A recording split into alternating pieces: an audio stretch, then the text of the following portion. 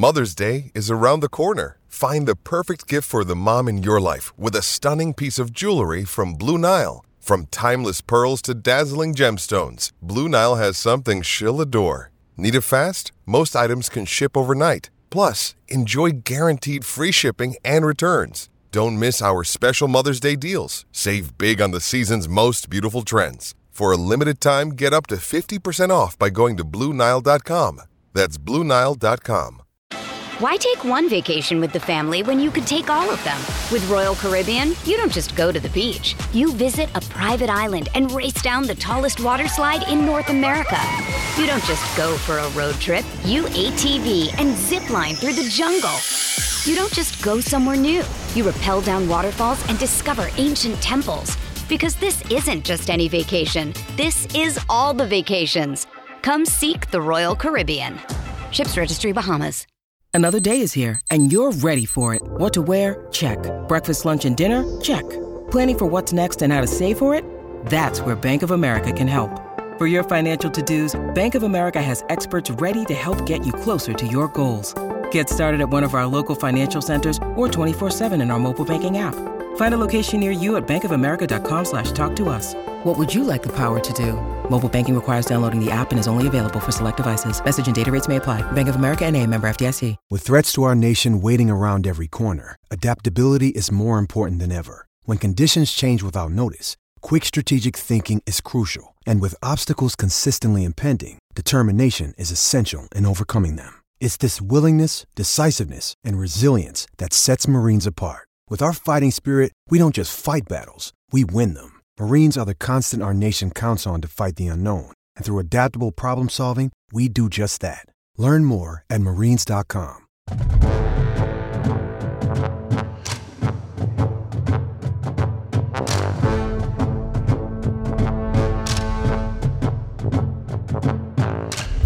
Hello, everybody, and welcome to another edition of Hangout in the Holy Land, Land Grant Holy Land's flagship podcast. I am your host, Gene Ross, and as always, I am joined by my lovely co-host, Josh Dooley, whose both of our baseball teams have taken a drastic turn of events in the last couple weeks. My Mets in a free fall, and Josh's Reds hotter than the sun. So, Josh, how you doing? I know the baseball team's doing well, but how are you doing? I am riding high on the wings of Joey Votto.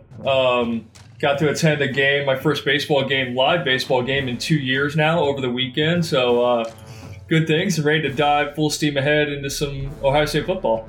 Yeah, it's an interesting time of year. We're kind of in the dog days of summer where, baseball is starting to wind down. You're starting to see we had our first NFL preseason game last week. We're starting to get the, Ohio State spring preseason camp and all that good stuff. So a lot of fun stuff going on, a lot of stuff to talk about.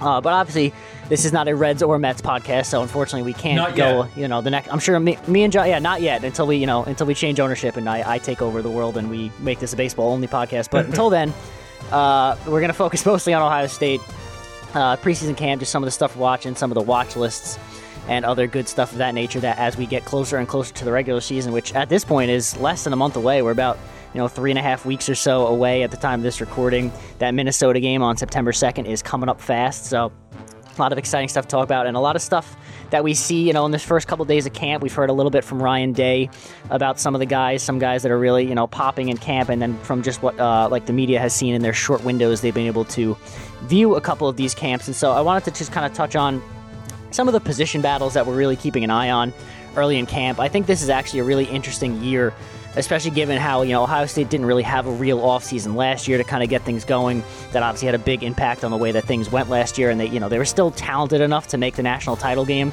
I don't think their schemes and their coaching was quite good enough to win it, and we saw that in the Alabama game where they just simply got run around by Coach Saban and his staff, and they just didn't really have the SEC obviously had a little bit of an advantage there starting earlier and having more games, and so that really kind of showed at the end. But now, this year, Ohio State's going to have a full regular offseason, as regular as things could be, as we still, kind of battle the end of this COVID thing, and there's a lot of fun stuff to look at. I kind of wanted to start with, my favorite part of these position battles, and that's at running back.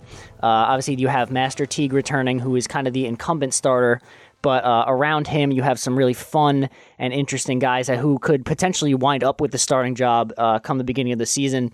And, so obviously, if we're going there, we're going to have to start with my guy, Mayan Williams. Yeah, Gene, I'm just going to I'm going to set screens and let you just run off and shoot. This is Gene time right now. I'm all for it. Mayan Williams, my guy. I think he prefers chop. He used to be a meatball. I think he prefers chop. Whatever he likes, I'm all for it. He's like 5'7" and like 280, so whatever he wants to call himself, he can. He's just a complete bowling ball of a running back. I love his running style. You know, we didn't really see that much of him last year. We saw a little bit in bursts. He had like 3 carries against Clemson, and everyone went nuts over it because he looked pretty good doing it. I'm a big fan. I think he's a good change of pace back from what Ohio State's had. He's more of a downhill bruiser and kind of a guy. He can make some cuts. We saw it in a few of his carries. Yeah. He's still got pretty good footwork for a guy of his size, but he was the one who was taking the first team reps on day 1 of preseason camp. And, Day spoke in his press conference today after camp saying, not to read too much into who's getting the first reps now. It's all just about getting these guys all these reps and getting some, especially the younger guys, as much reps as possible after kind of a missed practice time last year. But I'm fully in on day 1 starter Mayan Williams. Obviously, TreVeyon Henderson, the 5-star freshman, is also in that battle alongside Master Teague. So there's a lot going on in the running back room.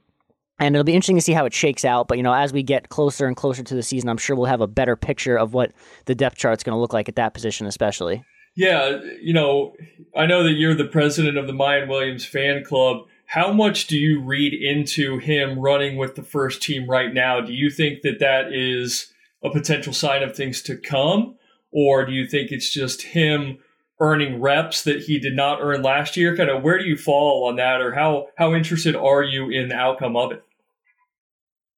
Yeah, I don't actually think that, like, in Ryan Day's mind right now, or Tony Alford's for that matter, that, Mayan Williams is running back 1 on this depth chart. But I do think that they are very intrigued with what they saw from him in limited reps last year. They want to see more of him, what he could do, against, like, talent like Ohio State's starting defense. So I think, giving him some of those first team reps early on in camp, they're really trying to get a feel for what kind of back he is and how much he actually can contribute in 2021. So I don't think he's like really ahead of the pack, but I do think, like Day said, it's about getting these young guys reps, and I think that they're very intrigued by what Mayan Williams has to offer them and how he's kind of different from the rest of their backs just based on his size and style.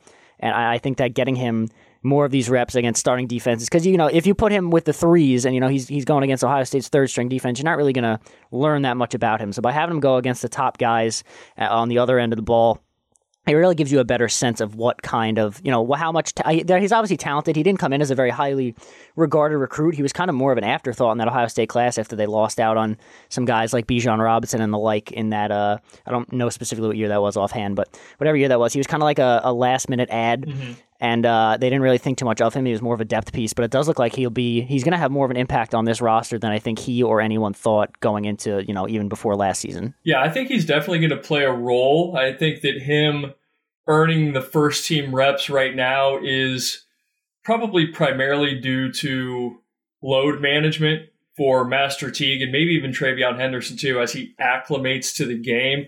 Mayan Williams is kind of in the middle, right? He's not a true freshman. He had experience with the team last year, but like you said, it's a lot of time between now and the Minnesota game, although it doesn't seem like it, 3 to 4 weeks, a lot of practice time in between. So this could just be something where he did not get that opportunity in 2020, and we're seeing him get those reps now. But by him getting those reps, maybe he looks really good. Maybe he shows out and he balls out against the first team offense and makes it more of a competition than many kind of thought it would be heading into this season.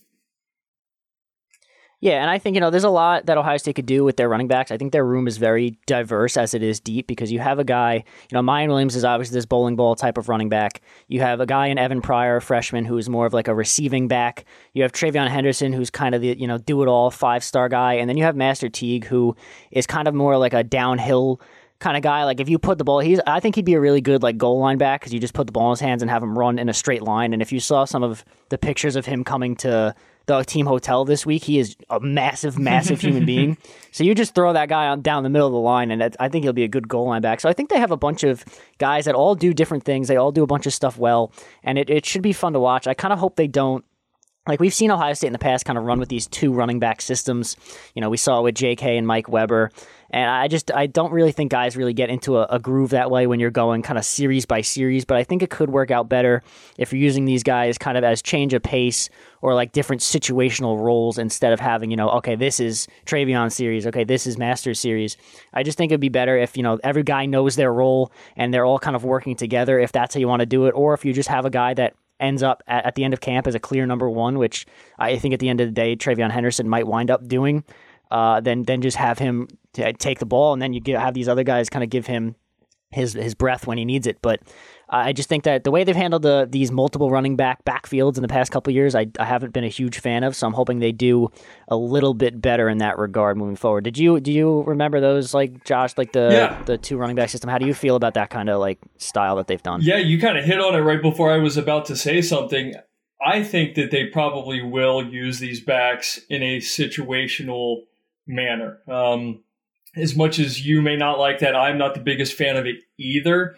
But you kind of hit on the fact that they all have different skill sets. There's plenty of overlap, obviously, but you've got the bruisers, you've got the receiving back, you've got a bit of a do-it-all sort of guy. So I think it is going to be dependent upon the game plan and the opponent. I think that if we run the ball more, or maybe it's a bad weather game or something like that, it is going to be Master Teague and Mayan Williams sort of taking the pressure off of whomever ends up starting at quarterback.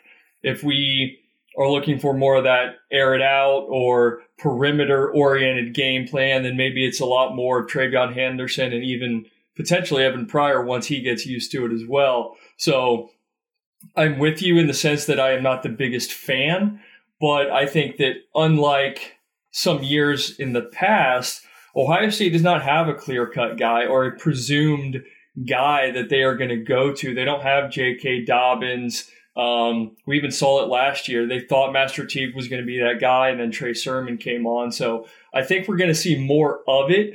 But unlike in years past, maybe it works out better this year because of the various skill sets. If that is a non-answer to your question, but still a prediction of how things will shake out. No, yeah, it totally makes sense to me. And, that's a good point you bring up, too, about like how the starting quarterback kind of matters because as we've seen Ohio State's run game differ, when Dwayne Haskins was back there, he was kind of a statue quarterback. He's not a guy that's really going to run the ball all that much, contrary to what, Stephen A. Smith would want you to believe heading into that draft. But like they didn't run the ball as well because of there was no threat of the quarterback run, and so their style of running had to kind of change that year to fit Haskins' style. And so now they have a couple different quarterbacks. Like if Stroud is a starter, he's a guy that can move pretty well. We saw him rip off a long touchdown against Michigan State last year in garbage time. So he's a guy that can run kind of like Justin Fields. But if you have a guy out there like Kyle McCord, who's he could run a little bit too, but he's not as big of a runner as CJ Stroud. And I think those are the two front runners for the job at the moment. So depending on who starts at quarterback, it could also have a big impact on who starts at running back. I don't want to get too much into the quarterback competition right now because I don't think we really have learned that much. Stroud was kind of the guy taking first team reps at the first practice, but Day is kind of saying, they don't really have a feel yet. They think by the end of this weekend that they might have a better indication of what that depth chart's starting to look like and how the quarterbacks are starting to shake up. Obviously, Quinn Ewers isn't even on campus yet. I don't think he'll factor much into the competition, but it'll be interesting to see him working out with the other guys. But yeah, I think the quarterback is important for the running back position as well. And then obviously you can't have a good run game without a solid offensive line. And luckily for Ohio State, they don't have too much competition on the offensive line. There is one spot that's going to be up for grabs. So obviously you have on the ends, you have Thayer Munford and Nicholas Petit-Frere, probably the best offensive tackle combination in the country. Agreed. You have the 5-star Paris Johnson Jr., former 5-star prospect, who's going to slide over from his natural tackle position to guard, so I'm sure he'll be just fine there. And then you have probably Harry Miller at center, which is his natural position. He's been playing guard the last year. And so then it really leaves you with one other guard spot. There's a couple of guys in contention right now. The thought going into camp was that it was really a two-man battle between Matt Jones and Luke Whippler. But, in the first practice we saw of Ohio State, Josh Fryer was getting some reps with the one, so he's another name to watch there. And then obviously DeJuan Jones, who is, a fan favorite at 6'8", 360. He's naturally a tackle at that size. He's a massive, massive mountain of a human being. It'd be really funny to watch him line up at guard, just because how the size difference along the line would be crazy. But I mean, he's gotten a lot of rave reviews from everyone in practice. He's a lot of fun. Seems like a really good guy, and he really seems like he enjoys learning the position. He was a guy that they took on more of a project guy, and he seems to have developed more of that. I think Ryan Day joked in his press conference today that DeJuan Jones is the biggest skill position guy they have, just because he's able to do so much. And so, it's another interesting battle to watch on the offensive line, but I think regardless of who's out there, Ohio State's offensive line this season is going to be very, very strong. Yeah, I could not agree more. I talked about some of those guys in last week's column and the one coming up that I did too, where I'm with you. I think that our bookends at tackle may be the best duo in the country, and they're amongst the most experienced. I mean, Thayer Munford has started nearly 50 games. Petit Frere was, I think, wildly underrated last year. I thought he was really, really solid at right tackle. The good news about the guard, or the good thing about the guard positions, I think that they will be protected or incubated in a sense by those other guys around them. All of the other guys have a decent amount of experience. Whoever you put next to the tackles, they're going to get help from those guys and the experience that they have. And then Harry Miller in the middle, while he has not peaked by any means, I think that he's going to be a lot better this year. He's going to be at his natural position, playing center. So whoever they settle on, I think will have that added advantage of the guys around him. And I'm really interested in DeJuan Jones. You know, you mentioned the size, and you're right. It's not a traditional guard body type, but when you think of guys in the trenches, like I think of like a Larry Allen that used to play for the Cowboys. He was not nearly as tall, but he was just an enormous, enormous man. And DeJuan Jones is a mountain of a man himself. So if he does look good and he does slide in there, you know, who knows? They could adapt their style a little bit, run it up the gut a little bit more than they maybe initially planned to. But I think they have a lot of options. And Josh Fryer, too, kind of a surprise, but he was a solid yet unspectacular recruit in his own right. And I think it's going to be a best man wins sort of thing. There is no predetermined starter coming in. That is the one position that I think is really up in the air, as you alluded to. Yeah, and I think regardless of what happens, it's going to be really good to see. Like, they have all these guys now that could kind of move around. You know, you have, Paris Johnson Jr. is a natural tackle. He's moving into guard, so he could play both. DeJuan Jones could play both. You know, guys like Matt Jones and Luke Whippler, if they do wind up being backups to Josh Fryer, are very good at both guard spots. So you have a lot of moving pieces and guys that you could, if you need to keep guys fresh or if there's, God forbid, an injury or anything like that, Ohio State's offensive line has a lot of depth, and it's a lot of versatile depth. And to your point of Harry Miller, yeah, he struggled a bit last year. There's no doubt about that. He was obviously there was a lot of fingers pointing to him at certain times in the season of kind of the problems on the offensive line. But, he, like you said, he was a natural center. He was actually a former 5-star center, so it's not like he's just some scrub. Like, he was a number 2 center in the country in the 2019 class. So he's got talent. And now, hopefully, when he goes back to center, he's kind of able to put it more together. It was kind of odd last year when there was that game against Michigan State where Ohio State was missing all of its offensive linemen. Harry Miller went back to center, and he was having troubles with snapping the ball. And I don't know if he just hadn't done it as much because he was playing guard or whatever, but it was kind of weird to see considering he is a natural center. But I'm sure I haven't heard any issues at a camp. I'm sure he's doing just fine back there. It's what he played in high school. He knows how to snap the ball. He'll be fine at center. And so that's really it for Ohio State's offense. There's really not going to be any position battles among receivers and tight ends. We kind of know who those guys are and what the pecking order is there. But on the defensive side of the ball, that is not quite the story, as there was a lot of ground to be gained for various young guys on this defense, especially with all the talent they lost after the end of last season. They obviously lost all of their starting linebackers. They lost Shaun Wade to the NFL draft as well. And, the secondary was a problem last year. There's a bunch of fresh faces out there. Is there anything out there, Josh, that you're specifically looking at position battle-wise, whether it be, a corner, a linebacker, the bullet, the ends, anything you're looking at specifically? All of the above. I think that...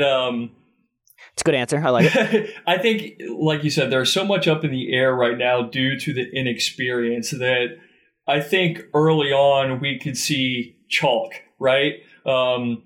Gant and T. Mitchell are presumed to be the starters at linebacker.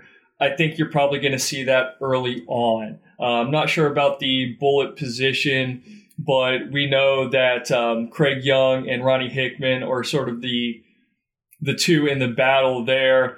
In the secondary, Cameron Brown's experience, he's coming off an injury. I think you see him out there, obviously. Marcus Williamson, Josh Pryor in the back. I think that it's going to be led by experience, but then from there, how do the younger guys acclimate? How do they get used to the game? We're going to see some inexperienced guys out there and maybe some growing pains, but it's it has to happen. They have to start turning over this new leaf, putting these new guys in because of all the experience they lost. So I think that's probably, I don't know, I guess quarterback is definitely the most interesting camp battle. But defense, along the defense, there are so many positions up in the air right now that I'm really, really interested to see how that shakes out. I think that there are no foregone conclusions. They're going to put the guys out there that have the most experience, but we can see a lot of turnover early at positions. We could see Ronnie Hickman take that bullet position and run with it. We could see a guy like Cody Simon come in and take over a linebacker position because of the other guys that are unproven. So, yeah, I mean, it's sort of wild to think about what we lost from last year, but I'm excited about all of them. We talked about it last week. I'm excited about the talent that they have brought in via recruiting. I think it would be really neat to see some true freshmen get in the secondary, at least get some playing time. I alluded to that last week as well. I think we will. But if I had to settle on one kind of position or one battle, it would be linebacker. We know that Dallas Gant and T. Mitchell have experience on the roster. They've played a ton of special teams, but they've not played a whole lot of linebacker. So that's the one I'm looking at. Is Steel Chambers going to get an opportunity? Is Cody Simon the next, A.J. Hawk, for example?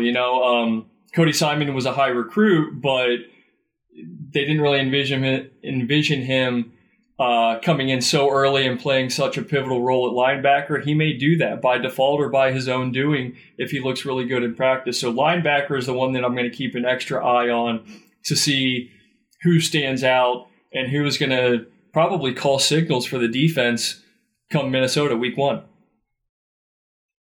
Yeah, for sure. And like you kind of said, it's a very exciting time because there's a lot of, good stuff that could happen. It's also probably the most uncertain I've been about an Ohio State defense going into a season, just because we have so many of these fresh faces. And these guys are all, a lot of them are very highly touted former recruits and all this very talked highly about in preseason camp and all this stuff. But we really just don't know until we see them out on the field. But there's a bunch of guys that I'm really looking forward to seeing finally get some opportunities. I think Ronnie Hickman and Craig Young are both very fun options at the bullet. I think they both play a different style that they could use them both in different ways, because Ronnie Hickman is more of the safety guy and Craig Young is more of the linebacker. So I think they both have their strengths and you could use them both at the bullet to your own benefit in different, in a obviously passing down and obvious running down, stuff like that. So you could use them kind of situationally. Like some of the guys you talked about at linebacker, Taraji Mitchell and Dallas Gant have been the projected starters, but then there's guys like Cody Simon and Court Williams who could obviously play a role there as well. Court Williams. The corners are... You hit on Court Williams. Kerry Coombs has had a lot of positive things to say about Court. His work ethic, he has mentioned him as one of, if not the hardest workers on the team, and I'm glad you brought him up because I almost forgot about him.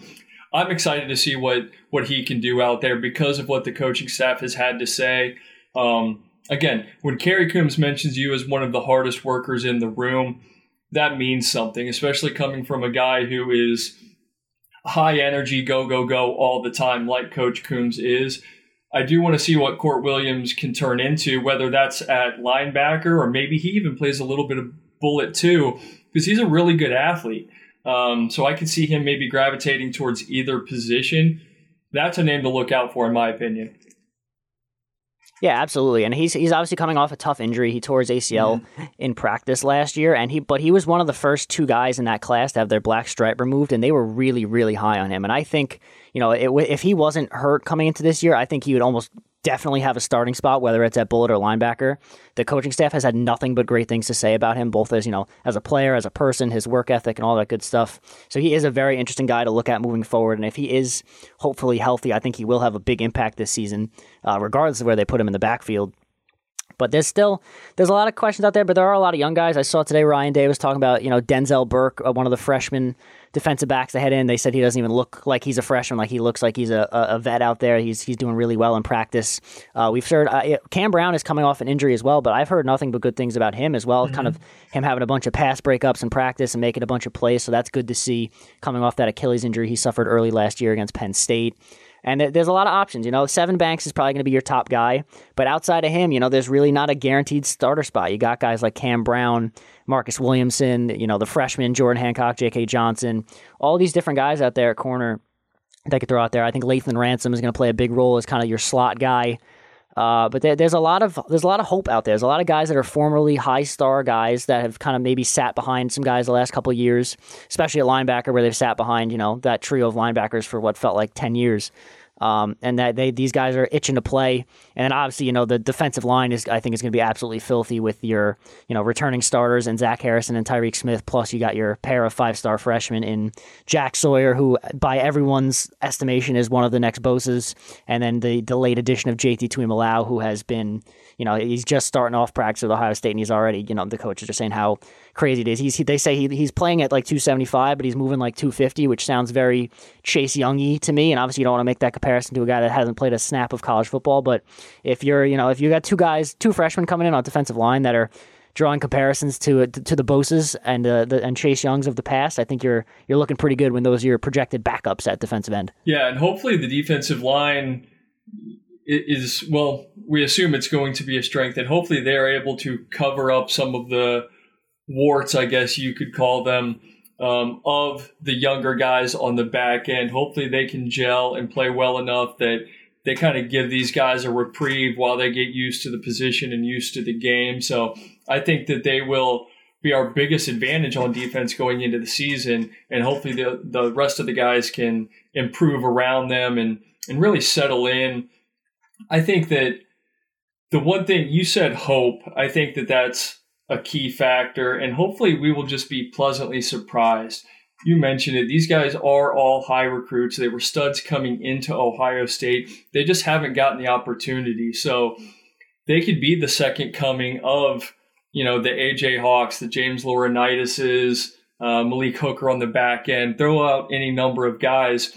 Hopefully they just need that opportunity and that exposure to become the next in the great line of whatever position they play. Yeah, absolutely. And obviously not every single one of these guys is going to hit their maximum potential and be the next, great Ohio State legend on defense. But, that's a very, very high ceiling for this defense, I would say. Yeah. And even if just a couple of these guys hit, you're looking at a much improved defense than we saw last year. And like I said, obviously a lot of that was the pandemic, lack of practice, guys kind of, the scheme was also very bad last year. I don't want to take away from that. The practice issues were good and all, but the 4-4 defense against Alabama was really bad, and just some of their scheme things they did were not the brightest, especially against teams that like to pass a lot, like Indiana and Alabama and stuff like that. So I think the move to the 4-2-5 will do them well there. And kind of like you said, having a better pass rush obviously helps out the back end of your defense. I think that was another one of the big problems last year, that the pass rush wasn't quite what it was expected to be, and as a result, the corners had to play. The longer that your quarterback has time to throw out there, the longer the quarterback has time to throw, the longer that the corners have to kind of stick to their receivers and make plays out there. So it gets a lot tougher for them. So if you put together a better pass rush this year, it'll definitely help out the younger guys in the secondary. So I think altogether, it should be an improved product, even if we don't quite know, which faces we're going to see out there come September 2nd. Yeah, I'm with you on that. I have optimism. I think that they're going to look good given some time. It's just there are going to be some stumbles in the beginning. If I had to be completely honest with you, I won't be surprised by that. But I think all in all, they will learn, and the coaching staff hopefully has learned from some of their past mistakes in game planning. They need to custom fit it to the personnel that they have, as opposed to what I feel like last year. They looked at who they had. All of these guys had experience, and they were like, okay, well, what do they do well? Where can we kind of put them into a good position? With these new guys coming in, you can kind of learn their various skill sets and change your game plan. That's what they didn't do last year. They didn't change it often enough when they were kind of getting beat up by Indiana or Alabama. Like you said, they're like, hey, these are the guys we have. We've got to stick with it. What can we sort of throw against the wall? Now you can see all these guys as they develop and kind of custom fit your game plan to them. And hopefully it all kind of works out in the end. I think that it will. Yeah, and not adjusting your defense is how you wind up with Tuf Borland covering Devonta Smith. But that is a story for another day. Hey, it's Kaylee Cuoco for Priceline. Ready to go to your happy place for a happy price? Well, why didn't you say so? Just download the Priceline app right now and save up to 60% on hotels. So whether it's Cousin Kevin's Kazoo Concert in Kansas City, go Kevin, or Becky's Bachelorette Bash in Bermuda, you never have to miss a trip ever again. So download the Priceline app today. Your savings are waiting. Go to your happy place for a happy price. Go to your happy price, Priceline.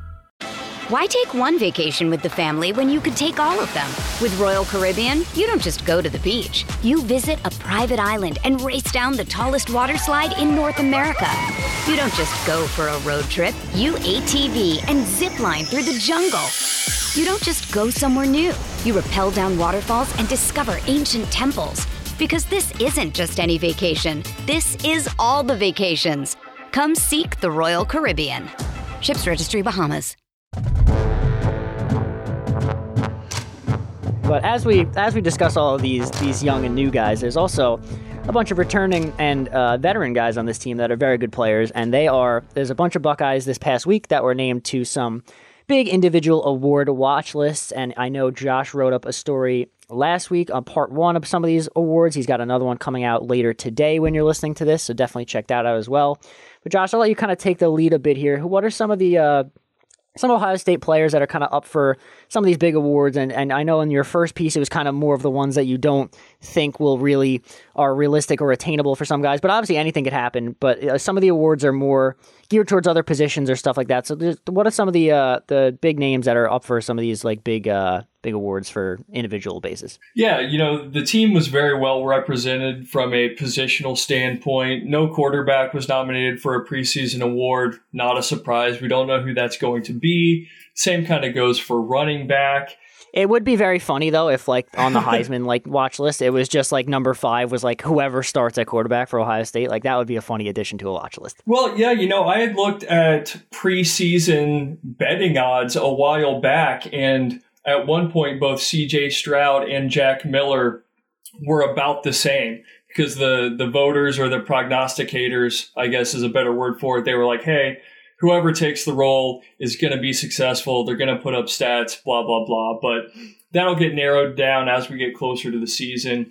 The ones that I hit on in the first column were, what I did is I ranked them from least likely to most likely to take home these awards. And just because I said that a player was amongst the least likely, that doesn't mean they aren't talented. It doesn't mean that they cannot be or will not be an All-American, because I didn't factor that in. But for example, the first one that I kind of touched on is the least likely, and I think that's Chris Olave for the Walter Camp Player of the Year award.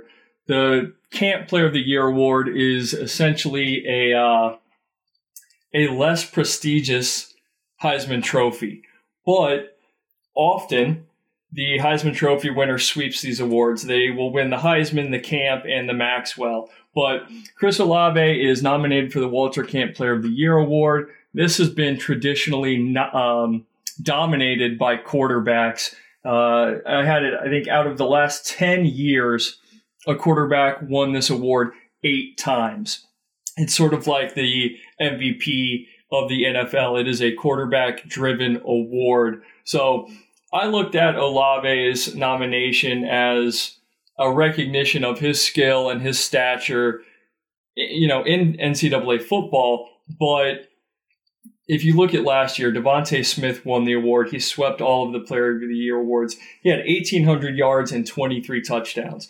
The reason I don't see Olave winning this is because I do not see a season like that from Olave. I think that with a new quarterback, a new running game, however that shakes out, and plenty of other targets on the team, I just don't see it where he gets that sort of volume. I think that he has a great season, and I would not be the least bit surprised if he's named an All-American at the end of the year, but I just don't see that stat line from an Ohio State receiver. He would have to have the best season in Ohio State history by a wide margin to match that production from Devontae Smith last year.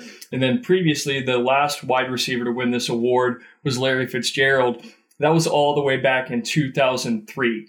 And in that year, he had 92 catches, about 1,700 yards, and 2 touchdowns, if I'm not mistaken. So you see the sort of season it would take from a wide receiver. I just don't see that happening for Olave. Where are you at on that one? Do you think I'm crazy? Do you think he balls out and sets all sorts of Ohio State records? Or do you sort of agree that he and Garrett Wilson are going to play off of each other and we'll see some guys have some unpredictable seasons from like a Jeremy Ruckert or a whomever that all eats into that target share and kind of takes away some of his opportunity?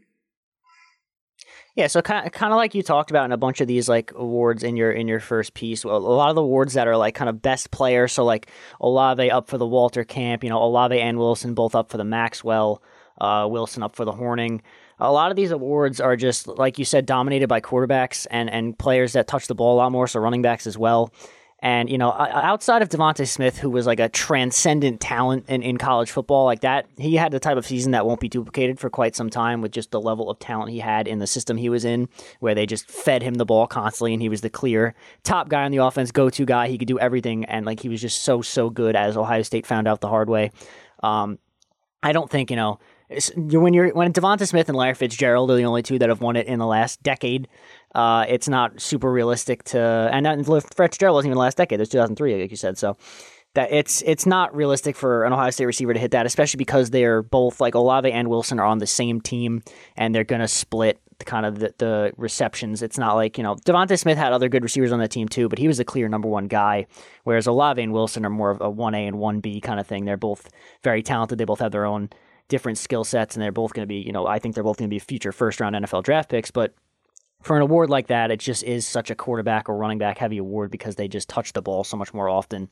Whereas a wide receiver, you might get, 8 to 10 catches a game if you're lucky, especially in this offense with all the talent they have at wide receivers. So I think those awards specifically are going to be tough for these guys to achieve. And I know you have a piece coming out later today where you kind of discuss more of the wide receiver specific ones, and you're a lot more optimistic on that sense for those kind of things. But I agree with what you're saying here about how these like just best player kind of awards are very tough for any wide receiver to win. It's not a knock on either of these guys by any means. They're both very, very good wide receivers. It's just in the scope of college football at large, it's a very tough thing to achieve if you're not a quarterback. Yeah, I got to say it warms my heart that you read my piece in my pre-write. That means a lot from my co-host and my partner.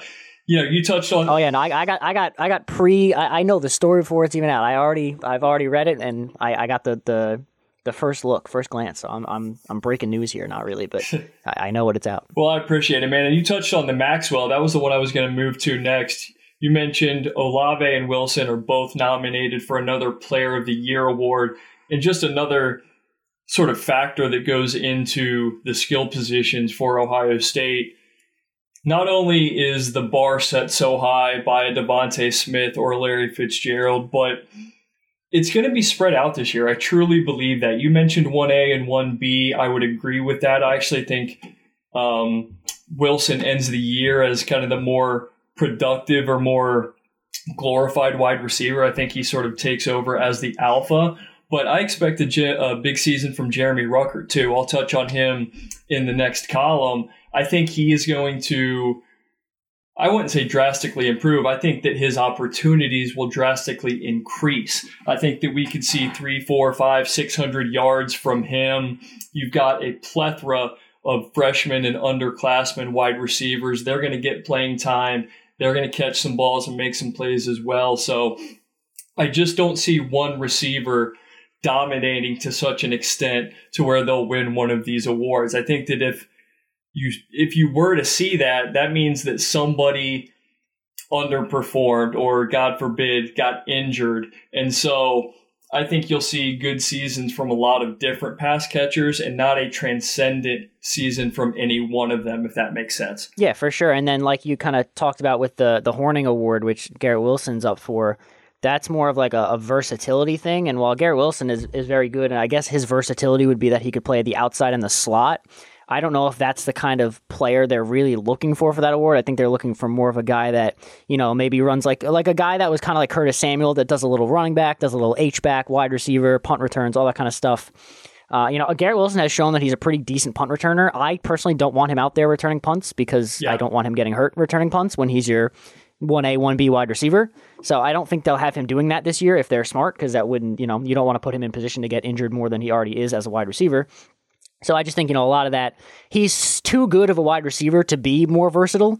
So I think that works against him. And I think you wrote a little bit about like that in your write-up of it, that he's just, he's too good for his own good to kind of win that award, because he's not kind of this, he's not like a gadget player. He's not a guy that you're going to throw at H-back or run like jet sweeps with it, because it's just, that's not his game. He's got great hands. He's a great route runner. He gets open and you're just going to bomb it to him down the field and he's going to catch touchdowns. So that's another award where kind of the aspect of the award itself kind of works against the player.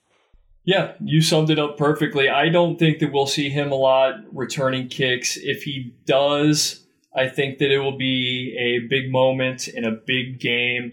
Otherwise, I believe you're doing a disservice to your team by putting arguably your best wide receiver out there to return kicks. Now, we know that Ohio State puts an emphasis on special teams, and a lot of their guys do play on kick coverage and punt block, punt return, things like that. But it's just so easy to get other skill position guys out there. We've seen DeMario McCall return kicks for a decade now. Who knows who else gets out there? Maybe as a freshman or an underclassman, you could put a DB back there. You've got Julian Fleming, Jackson Smith-Njigba, Emeka Egbuka.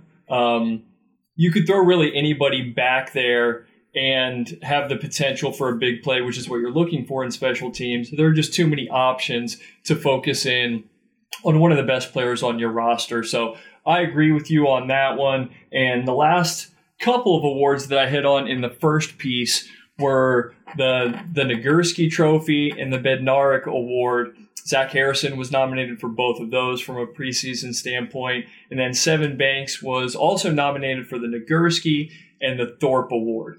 Those first couple I mentioned are defensive player specific, sort of an overall thing. And the Thorpe Award is specific to defensive backs. Most fans of college football are familiar with those awards. I just don't see... I'm not saying it's impossible by any stretch of the imagination, but I haven't seen enough from Harrison or Banks yet to really call them a contender for any of these awards. I wouldn't be shocked, but Zach Harrison has been, I'd say, a little bit of a slow developing player. I don't want that to come across as a knock. I think he has a ton of potential, and we'll see it this year. But we haven't seen it yet. To win the Nagurski or the Bednarik, you need to end the season with 10, 12, 14 sacks. I think he could reach that number, but he's going to be part of a rotation. He's going to be one of 4 or 5 or 6 skilled pass rushers. So I don't know if that's in the cards for Zach. I hope that I'm wrong. I hope he proves me wrong and becomes the next Chase Young or whomever, but I'm dubious of that because of the rotation and because of all the skill they have there. And as far as Sevyn Banks goes, the Nagurski, again, it's an overall defensive player award. He's a great cover corner, but he has 2 career interceptions, sort of has that Jeff Okudah syndrome. Jeff Okudah did not have an interception until his junior year, and then he really broke out. But even if Sevyn Banks were to break out and, accumulate 2, 3, 4, 5 interceptions, Jeff Okudah was not seriously considered for the Nagurski when he was in school. So that one's just sort of tough for me when it comes to somebody who is not an elite pass rusher already, or a guy in the secondary who has already made a ton of plays and racked up the interceptions. The Thorpe Award is a big maybe for me. I think that both of these guys were nominated on their potential, but again, I need to see it. And even if Sevyn Banks is a great cover corner, if you're not racking up those sexy stats, you're not going to be considered as a finalist or at the end of the year for the award. So with both of these guys, like I touched on, the potential is there, but I haven't seen it yet. So I sort of put them in the middle. Absolutely possible that these guys take home some hardware at the beginning of the year, but I need to see it first. I need to see them take a big leap before I would put them in like a favorite category. Do you agree with that, or am I a little bullish on their potential? No, I mean, I'm willing to take it a step further. I would be absolutely floored if Seven Banks won the Thorpe Award. Okay. And that's nothing against Seven Banks personally, but like you kind of alluded to, Jeff Okuda didn't win the Thorpe Award. I thought Jeff Okuda definitely should have won the Thorpe Award over Grant Delpit in 2019. Grant Delpit is a very good player. I just thought that Jeff Okuda had a better season, personally. And, if someone like, a Denzel Ward or Malik Hooker, none of these guys won the Thorpe Award when they were at Ohio State.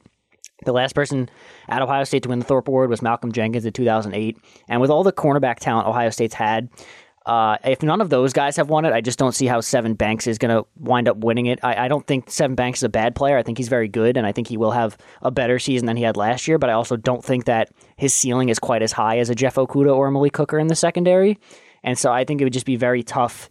In a conference like the Big Ten, it's kind of tough to win the Thorpe Award because, like you said, you kind of need to have those interceptions because even if you're really good in the Big Ten, there's not a lot of very good quarterbacks, so they're not even going to attempt to test you and throw your way. So you're just not going to have the stats.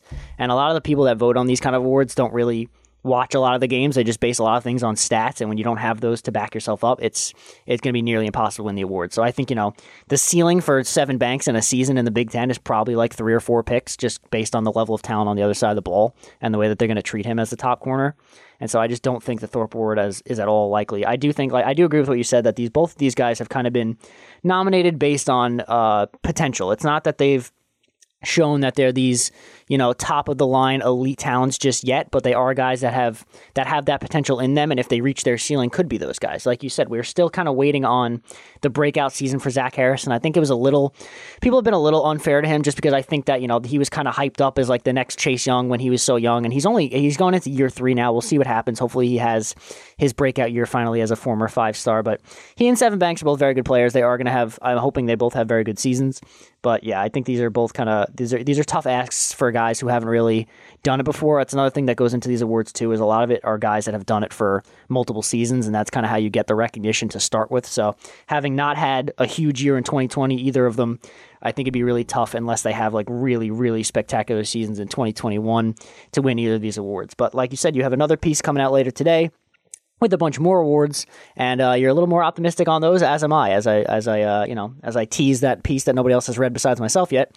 There are definitely awards in there that Ohio State players, national awards that players could definitely come home with, and that are more likely than the ones that we've kind of talked about to this point. Yeah, I just a little bit of foreshadowing. I think that there are a couple guys on both sides of the ball each that should be considered favorites for some of their individual awards. So, hopefully everyone reads that. I know you have. I appreciate the good feedback on that. Ohio State will be represented, whether it's on All-American teams or with this individual hardware. This first edition was just sort of the guys who are nominated but are more of the long shot variety. And but again, maybe they'll prove me wrong, and I would gladly eat crow if they do. If somebody like Seven Banks goes home with a Thorpe Award, that will mean that he had a truly transcendent season, and Big Ten teams were dumb enough to throw at him. Yeah, if Seven Banks wants to post a clip of me saying I would be floored if he won the Thorpe Award on his Twitter after he wins it, I'm all for it.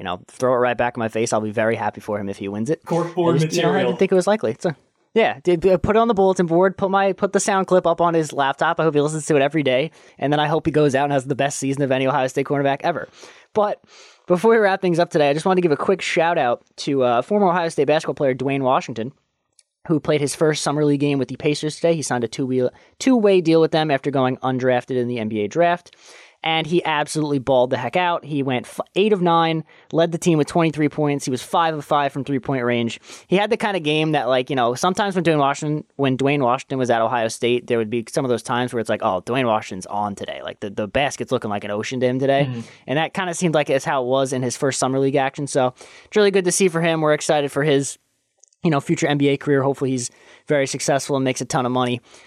He was a very good player at Ohio State, and it looks like he's starting off his, NBA career on the right foot. Yeah, at the very least, it shows that he's not afraid of the moment. He's not afraid of the stage. He's obviously a bit of an older prospect, but game one to go out there against fellow NBA prospects and journeymen and all the sorts of guys that are in the G League and playing in summer camp and things like that. It was impressive. You mentioned it. He can be a feast or famine kind of guy, but in the NBA especially, teams are looking for that. Teams are looking for somebody who is able to come off the bench and provide a spark. Or, honestly, I don't know if he's ever going to be a starter down the road. I think he's a bench guy, but that bench spark is very important to teams. You look at a guy like Lou Williams now with the Atlanta Hawks. He's done it for years. He's won Sixth Man of the Year. He's been in the league for 15 years now.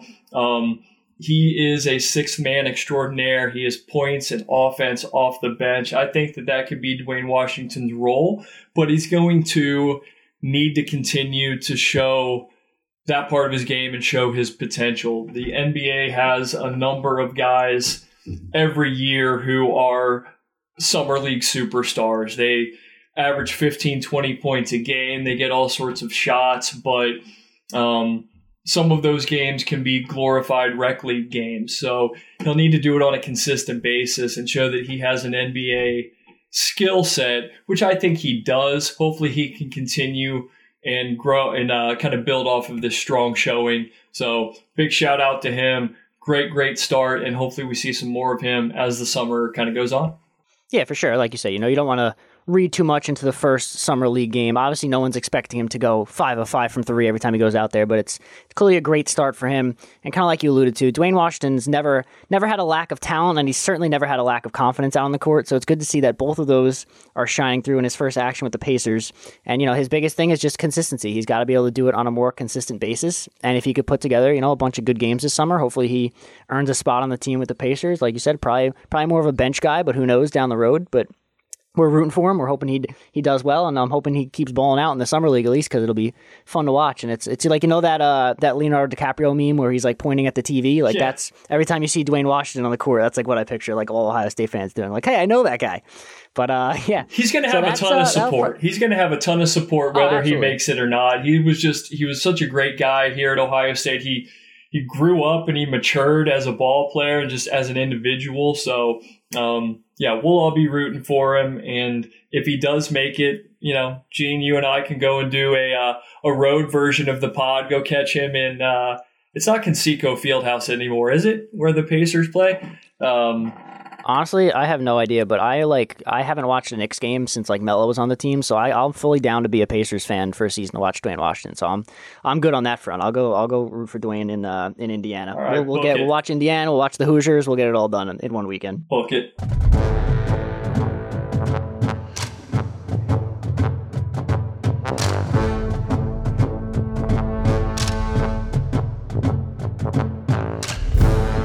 That'll be our show for today. Lots more preseason camp stuff coming your way. We'll obviously have a lot more game-related stuff as we get closer and closer to the season, and we'll have previews and stuff once we get there as well. But until then, we'll continue coming at you with all the latest news of the offseason.